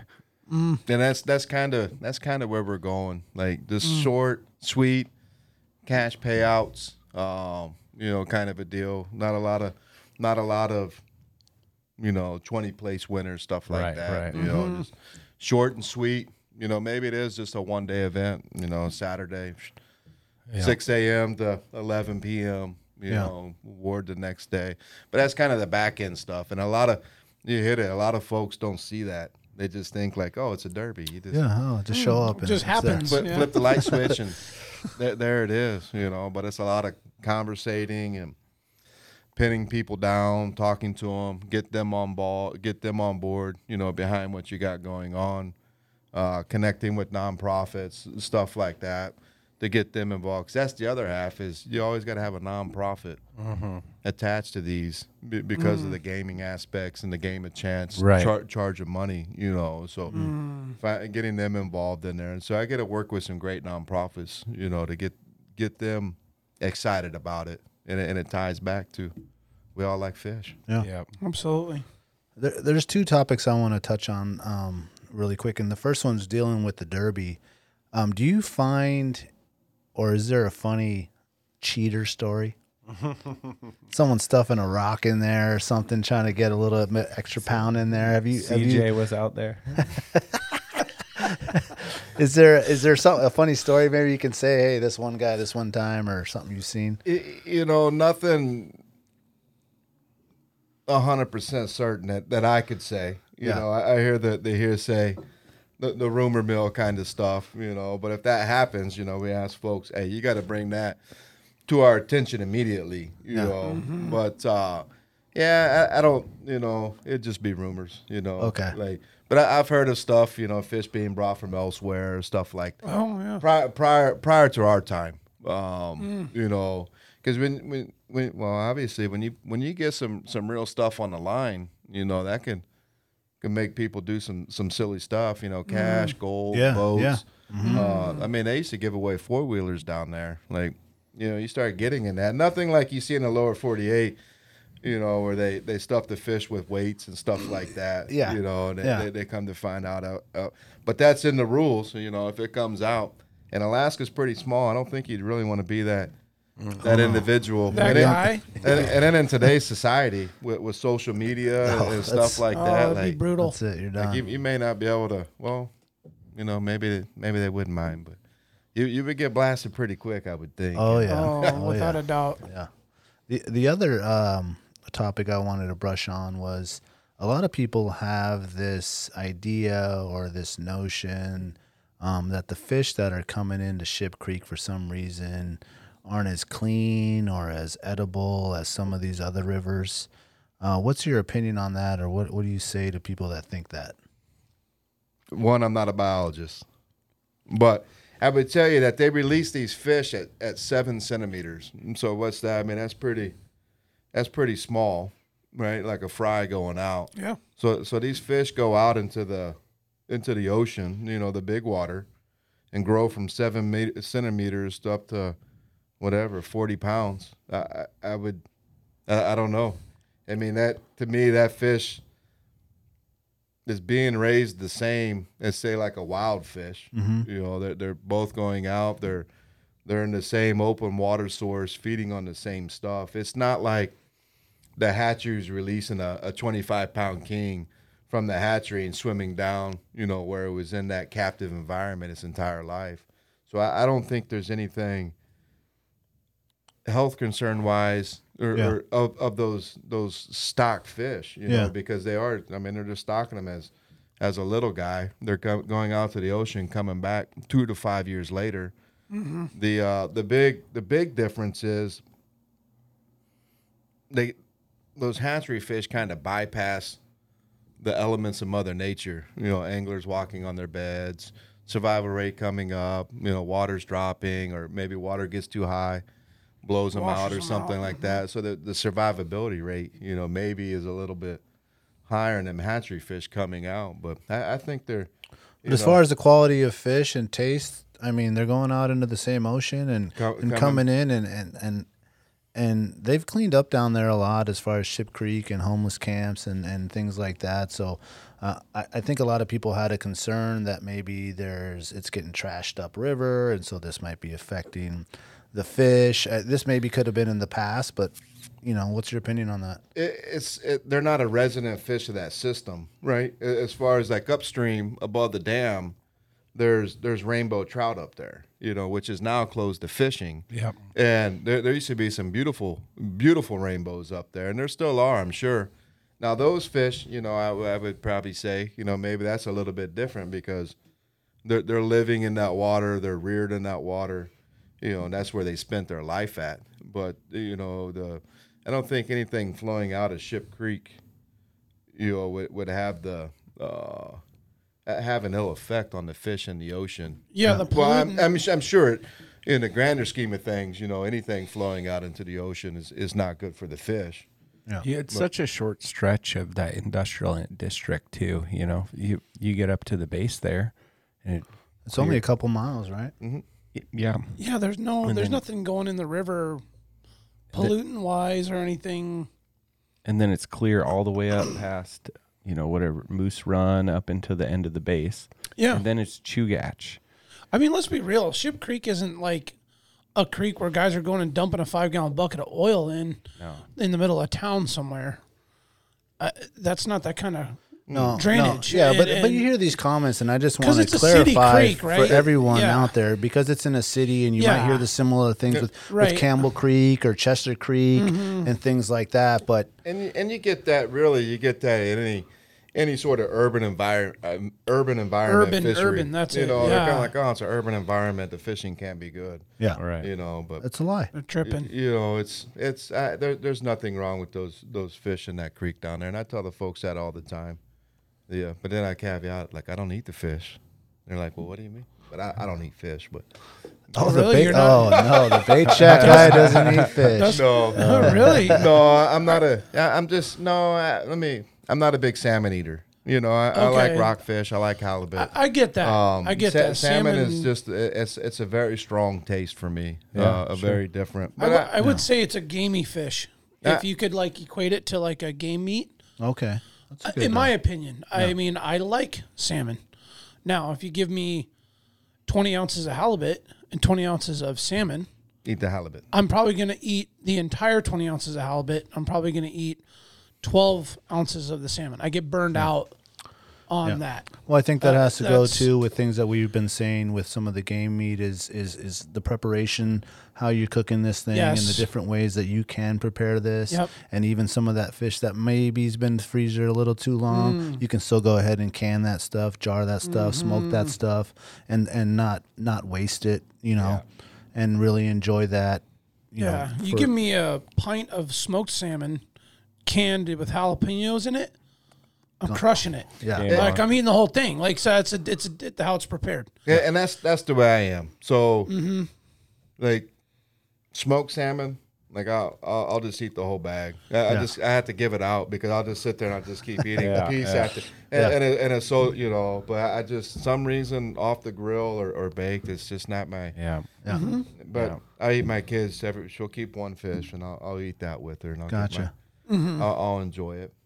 But those fish down there, they're fine to eat. Yeah, they're healthy. Yeah, they are. They're healthy fish. They look good. I eat some every year, and I'm still good to go. So you see some of the fat content in those guys when they come in, those early season chrome fish. Just beautiful, healthy, thick fillets. Yeah, just wonderful fish. Yeah. I think part of the issue with the salmon eating is that, we've been eating it prepared the same way for so long. It's very singular. It's filleted, usually on the grill, maybe oven, maybe baked. But, there's something that you may have marinated it. It might have a rub, but it's really singular. And then you start to branch out, especially with game meats, and you make moose, enchiladas or tacos or. Then you have this roast and you do this other thing and you have so many more options.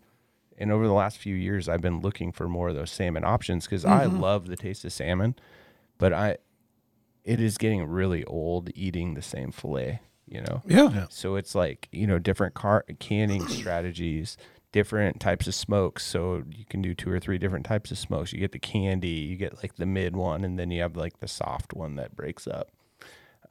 Like the not fully smoked still holds its moisture. And I think that it would be really cool to reach out to like all the listeners and ask, hey, what other things are you guys doing? So we can kind of like add all these other cooking techniques to our bucket. Mm-hmm. And I feel like there's a listener out there who's going to be like, man, I eat farmed pink salmon out here in These New guys are Hampshire, complaining about. and these assholes are talking shit about this fresh salmon. They're sick and tired of it. You got to be kidding me. Yeah, I mean, here's Atlantic. Yeah, that's true. That's That's our own Alaska first Alaska world salmon spoiled. problems. Alaska Yeah, spoiled. No, to Jack's, statement, it's true. We kind of just do the, you catch first right off the Russian. What do? You carve a fillet off, sprinkle some seasoning on it, throw it on the grill. Best salmon you ever eaten. Yeah. Well, 6 fillets later, you're like, yeah, I'm ready to like fry this or patty it. My mother-in-law does a patty. So we could rabbit hole for hours about this. But one thing I wanted to throw out was she does this patty where she crushes up sweet Hawaiian rolls. Oh. Like the little mini rolls. Yeah. Yes. Tears them all up, breaks them up. Mixes them up with egg, mayo. Danielle loves mayo. And then squishes it down and then fries it into this patty. Dustin? Yes, Yeah, I bet you'd eat a dozen of those bad boys, bro. Yeah, that sounds like something I would try. Yeah, with some of my mom's homemade tartar sauce, forget about it. No. Like, I mean, there are some things, and that's actually, we'll have to put that on the wild game recipe. Oh, 100%. Yeah. we need And to people eat that this don't next know, Sunday. at AlaskaWildProject.com, we're putting up game recipes, new recipes from bison tenderloin to salmon patties. salmon things, Yeah. and actually my father-in-law, we do a salmon fritter, it's called. What? And something that we'll put up there as well. And normally Damn. that's with things that are kind of on their way out. Maybe the salmon that you've had now from Right. last year, Yep, and you're yep, like, oh, yep. what do we want to do? This is not as fresh. You know what? You can salmon fritter that thing, and it's almost like a crab cake kind of style. Just amazing. So go ahead and go to the website AlaskaWildProject.com and check out some of these recipes that we are putting up and that our audience is putting up, and we're trying to add a new one every week. Yep. So definitely keep an eye out on that. Yeah, that sounds probably what you were saying. It's just how it's prepared. Yeah. Because this is all sounding good to me now. Yeah. I'm like, I just said I don't like salmon, but I'm like, man, this all sounds real good. Yeah. And it really does. Like, Yeah. comes to how it's prepared. Yeah, and there's there's like tons of people out there prepared it a way that you had no idea. You're like, oh, you did that with salmon, Yeah. and you got to imagine it's probably amazing. So Yeah, I grabbed this bag of greens because we have some spicy greens right here. This just got harvested right before I came here, and it has arugula, wasabi arugula, spinach, kale, a bunch of different lettuces. But this right here with some blackened blackened salmon, both sides blackened, raw in the middle a little bit. After a quick freeze, chop it up and throw in this. That is something I could get after, Yeah, But that fillet, and maybe no. the fillet might not be as fresh, but local greens, underscore you AK, mix in that mix flavor. it in and fresh with a little bit of something that might be, Yeah, time to friend her up. that sounds good. Yeah. Let's get Yeah. after. Yeah, exactly. Well, Way better. Dustin, we appreciate you coming in here and giving us some of the hot tips on the ice fishing and what you're doing to bring families and children into the fishing game and what's the statement there? You teach a boy to fish and he can feed himself his whole life and something like that, unless you don't eat fish. So definitely, guys, check out thebaitshack.com, the Slam and Salmon Derby, the Bait Shack on Instagram. Check for the events. The Slam and Derby's coming up. I want to say you said it was June the 11th. June 11th. We have the Youth Day on June the 19th.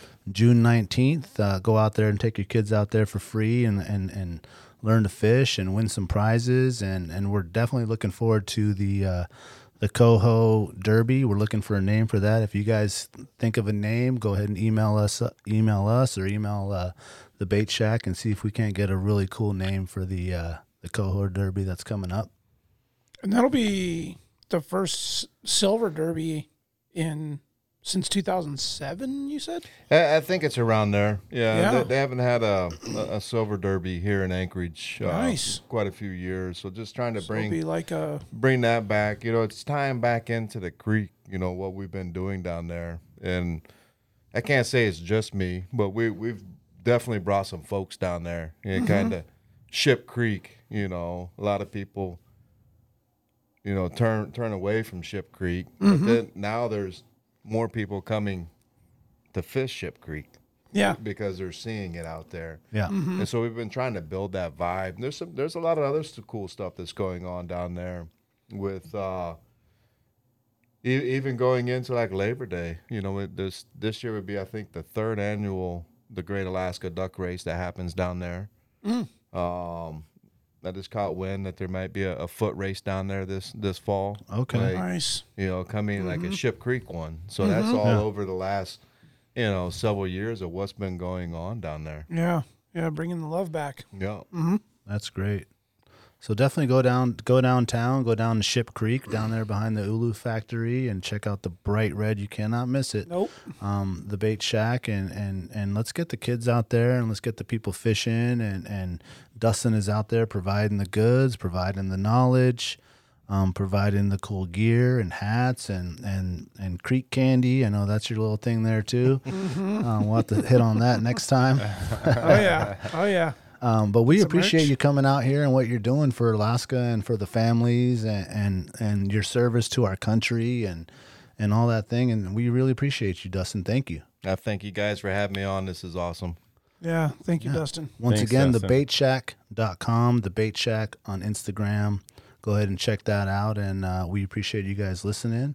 It's the baitshackak.com. Ooh. Baitshackak.com. Make sure we get that right. thebaitshackak.com. That shack life. Yes. Thank you, guys. We appreciate you, Alaska. Thank you to all the sponsors. Thank you to Dustin at the Bait Shack. Much love, and we'll catch you on the next one. For sure. You'll remember my speaking to you of what I call your overcautiousness. Are you not overcautious when you assume that you cannot do what the enemy is constantly doing?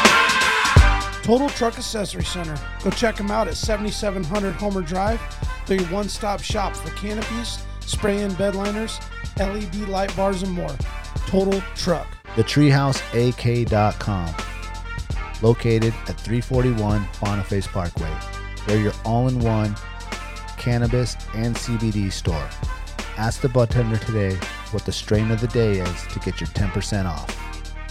Lawn Pro AK, your year-round professional property maintenance. Cutting lawns, but not cutting quality. Hit them up at lawnproak.com. Double Shovel Cider Company, located off of Arctic and 58. Handcrafted Alaskan-made cider. They also got a tap room downtown on the corner of 5th and E. Check them out, doubleshovelcider.com. Anchortown Dogs, located across from the 4th Avenue Theater in front of the historical building. Look for the blue and gold umbrella. Get yourself a legit reindeer dog. Tailored Restoration, helping Alaskans restore their dreams. Voted #1 in the state since 1972. Water restoration, fire restoration, remodeling, cleaning, anything that you have to do with your home, inside and outside, give those guys a call or check out tailoredrestoration.com.